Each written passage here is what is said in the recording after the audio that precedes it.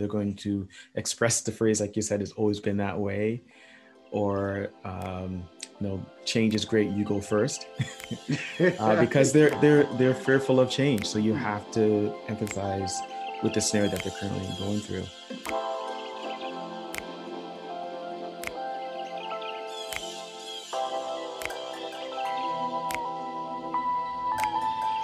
Hey, what's up, Carl? How you doing, buddy? Hey, Sean, what's going on, man? How you been? Good. It's been a crazy action-packed week. A lot of work going on, and now we're pretty deep into September. I feel there's definitely a heightened balance happening at the moment. People trying to figure out how they're going to be working from home or remotely, or switching jobs, or even what to do with kids, whether to have them study at home or do a hybrid scenario in the schools. So we're definitely living some interesting times here. There's no rule book. We're just trying to do the best we can, right? Mm-hmm.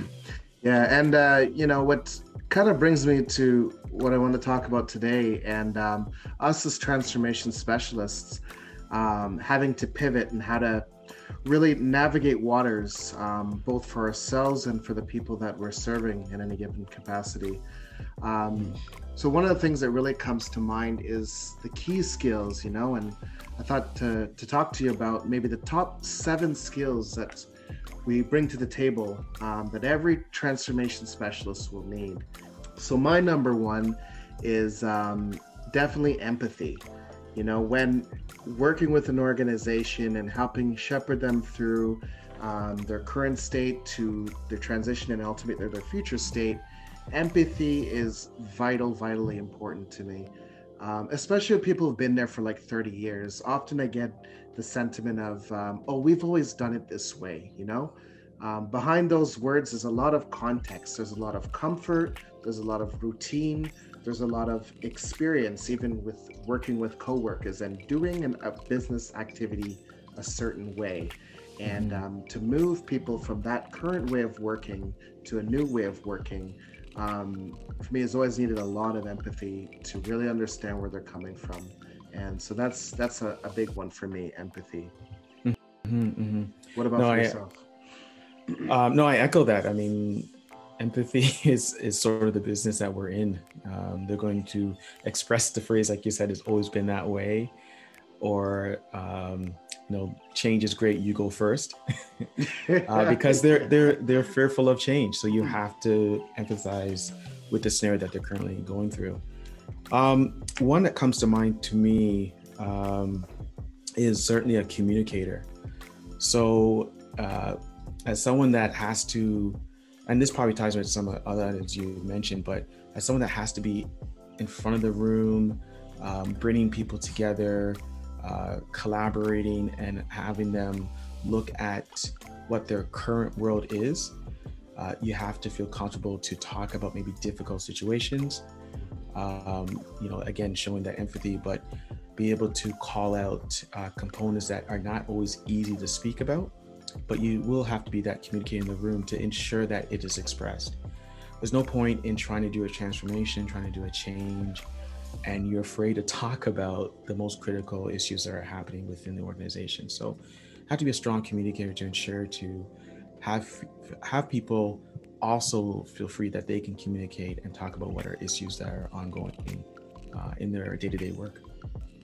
Yeah, no, that's a really good point, because everybody's looking up to that communicator to ease the waters, to show the future, to show a vision, to clarify any misunderstandings. So yeah, very important role. Another one for me that comes to mind is curiosity.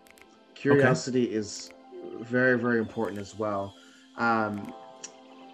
Really, in the mindset of curiosity, it's about understanding the context, like how things work, how things used to work, how they currently work, understanding that, having an intimate knowledge of why a process works the way it does.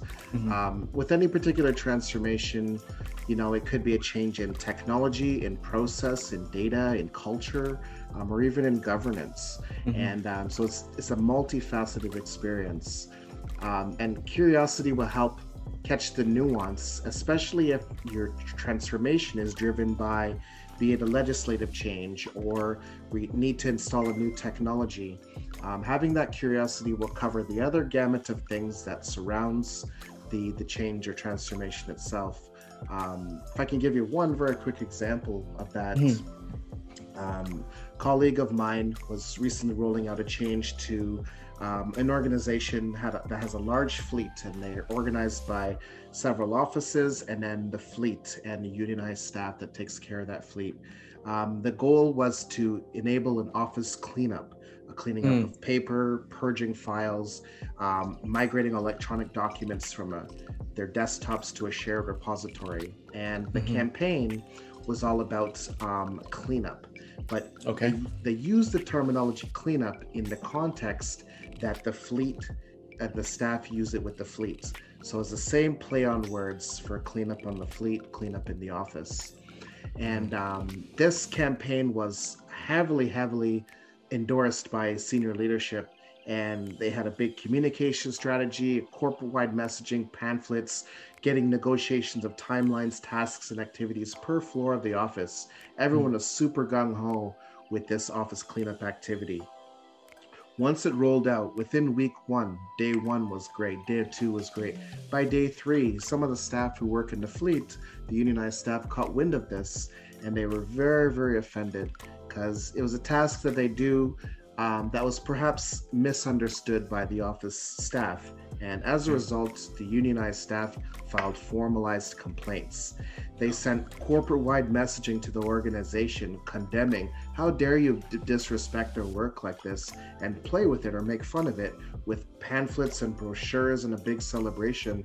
Do you guys not respect the work that we do? Wow. The long and the short is something that was seen as just a well-intentioned initiative just to inspire a cleanup.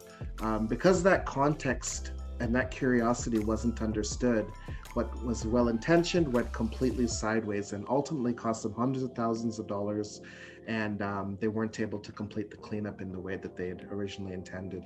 So curiosity and aligning it with the context is really important to find all those blind spots that can occur when enabling a transformation.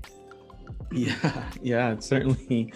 That's an example where curiosity, you have to go deep into the weeds. So when you're developing a solution, you're considering all facets and all things that could possibly go wrong, or maybe even all the risk components that come with this solution, rolling that out. So that's a good skill set. That's a really good skill set. Yeah. Okay. So an example I have is collaboration. So there are several instances where you actually have to bridge the gap between what is the reality and what is the current state. So what I mean by that is ask any individual on what is currently happening in their world, their day-to-day activities, and you'll soon find out the reality is something different. So collaboration requires for you to have those conversations with maybe more than one individual, more than one stakeholder. Several different roles are happening within a process flow. And from there, you'll be able to build what I would call a current state, something that really elaborates what is the reality, what is the as is of a process flow.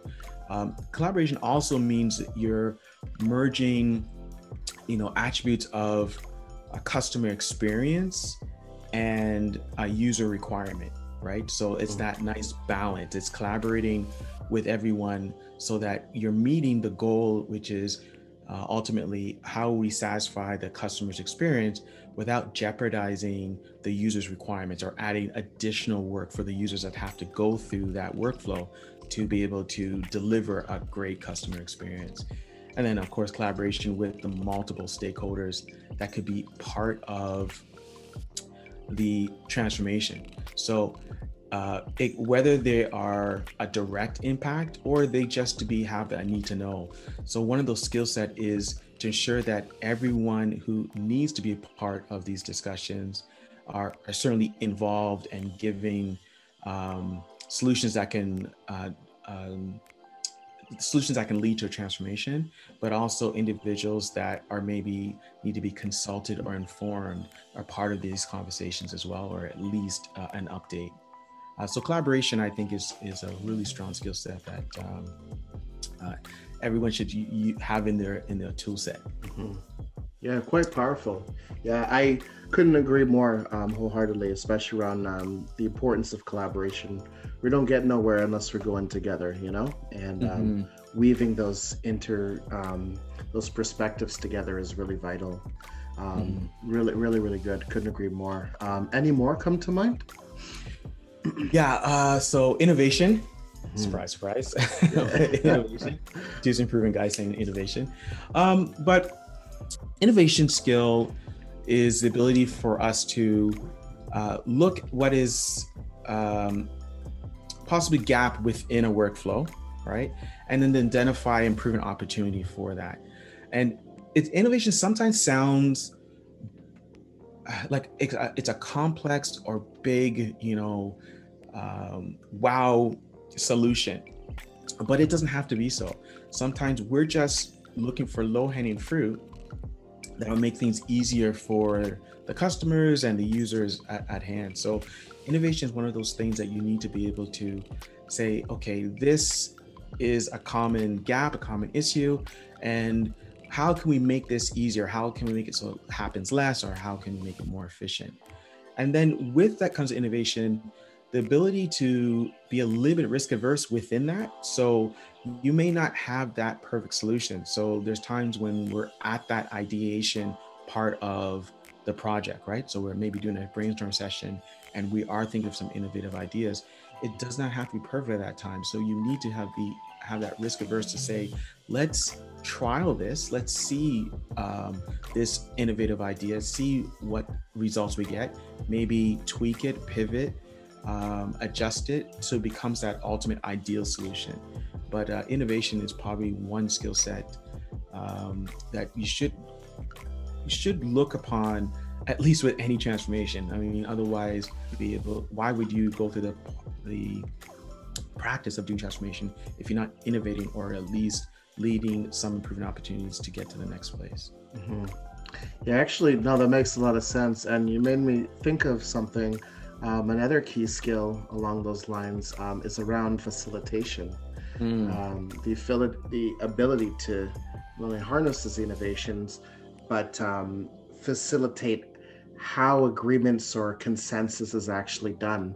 And ultimately motivate people, because people are it's natural for people some people will just be inspired by the opportunity to transform or to innovate or to simplify, or might construe it as something that will add more complication or complexity or time to a work activity. Facilitating these different ideas and perspectives on a new goal or future is vital. And without that strong ability to value every opinion at the table, it could easily break down. And then, as we both know, nothing ultimately gets done. That ability to balance the different perspectives in a room and find the common denominators is a really, really important skill. Agreed. Anything else on your end? Well, the last one that comes to mind, I have some initial thoughts on it, but I don't know if I'm articulating it well.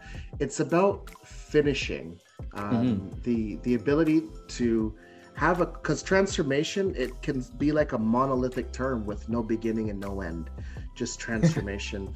But the ability to close, the ability to finish, I'm thinking around something along those lines, because our transformation can have multiple finishes or multiple successful outcomes. What are your thoughts about that? No, I agree. Work to completion, that's critical. I mean, that's one aspect of what we have to do, is ensure that the solution has been deployed. Another is that transition.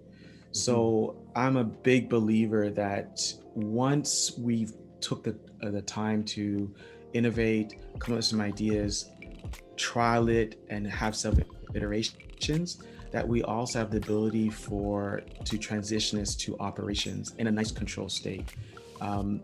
I'm really not satisfied until I see maybe several iterations that what we've have implemented is actually working in the ideal state, like it's working in a live environment, it's working at a high seasonal time of maybe the organization's workload. And then after we be able to establish that, okay, this solution is working, then I want to transition that to the operation so that they can take that on. So I include that in the finishing component, not just the throw that, ball over the fence and good luck and we've done our part, but that nice transition so operations can take it over as well. So I include that into finishing as well. Yeah, we make a good point. Yeah, it's reminiscent to me of banking clients that I've been working with, and some of their transformations are multi-year. And what we've done is we've organized it or shaped them into streams or phases of activities. Okay. And each of those phases has a series of deliverables. For example, you might be able to get a mortgage, and it used to be a 3-week process, now simplified down to a few hours. And behind that scenes, there's a whole bunch of automation which extracts data, pushes it to multiple departments, online validation, bringing results back for the person who might be at a branch trying to secure a mortgage. And that in itself was a first phase. And behind the scenes, our work was helping the support staff transition to operations and sustain it on an ongoing basis. In the next phase of the same project, same idea, but further simplification of back-end data validation work. And again, a package of ongoing operations processes that are now deployed to the staff. So I couldn't agree more with that, how vital it is to incorporate transition to operations into that concluding activity, and also recognizing that completion might have in fact multiple completions or multiple successes across a broad transformation journey. So Agreed. I like this list, man. Yeah, man. I think we've nailed it on the head.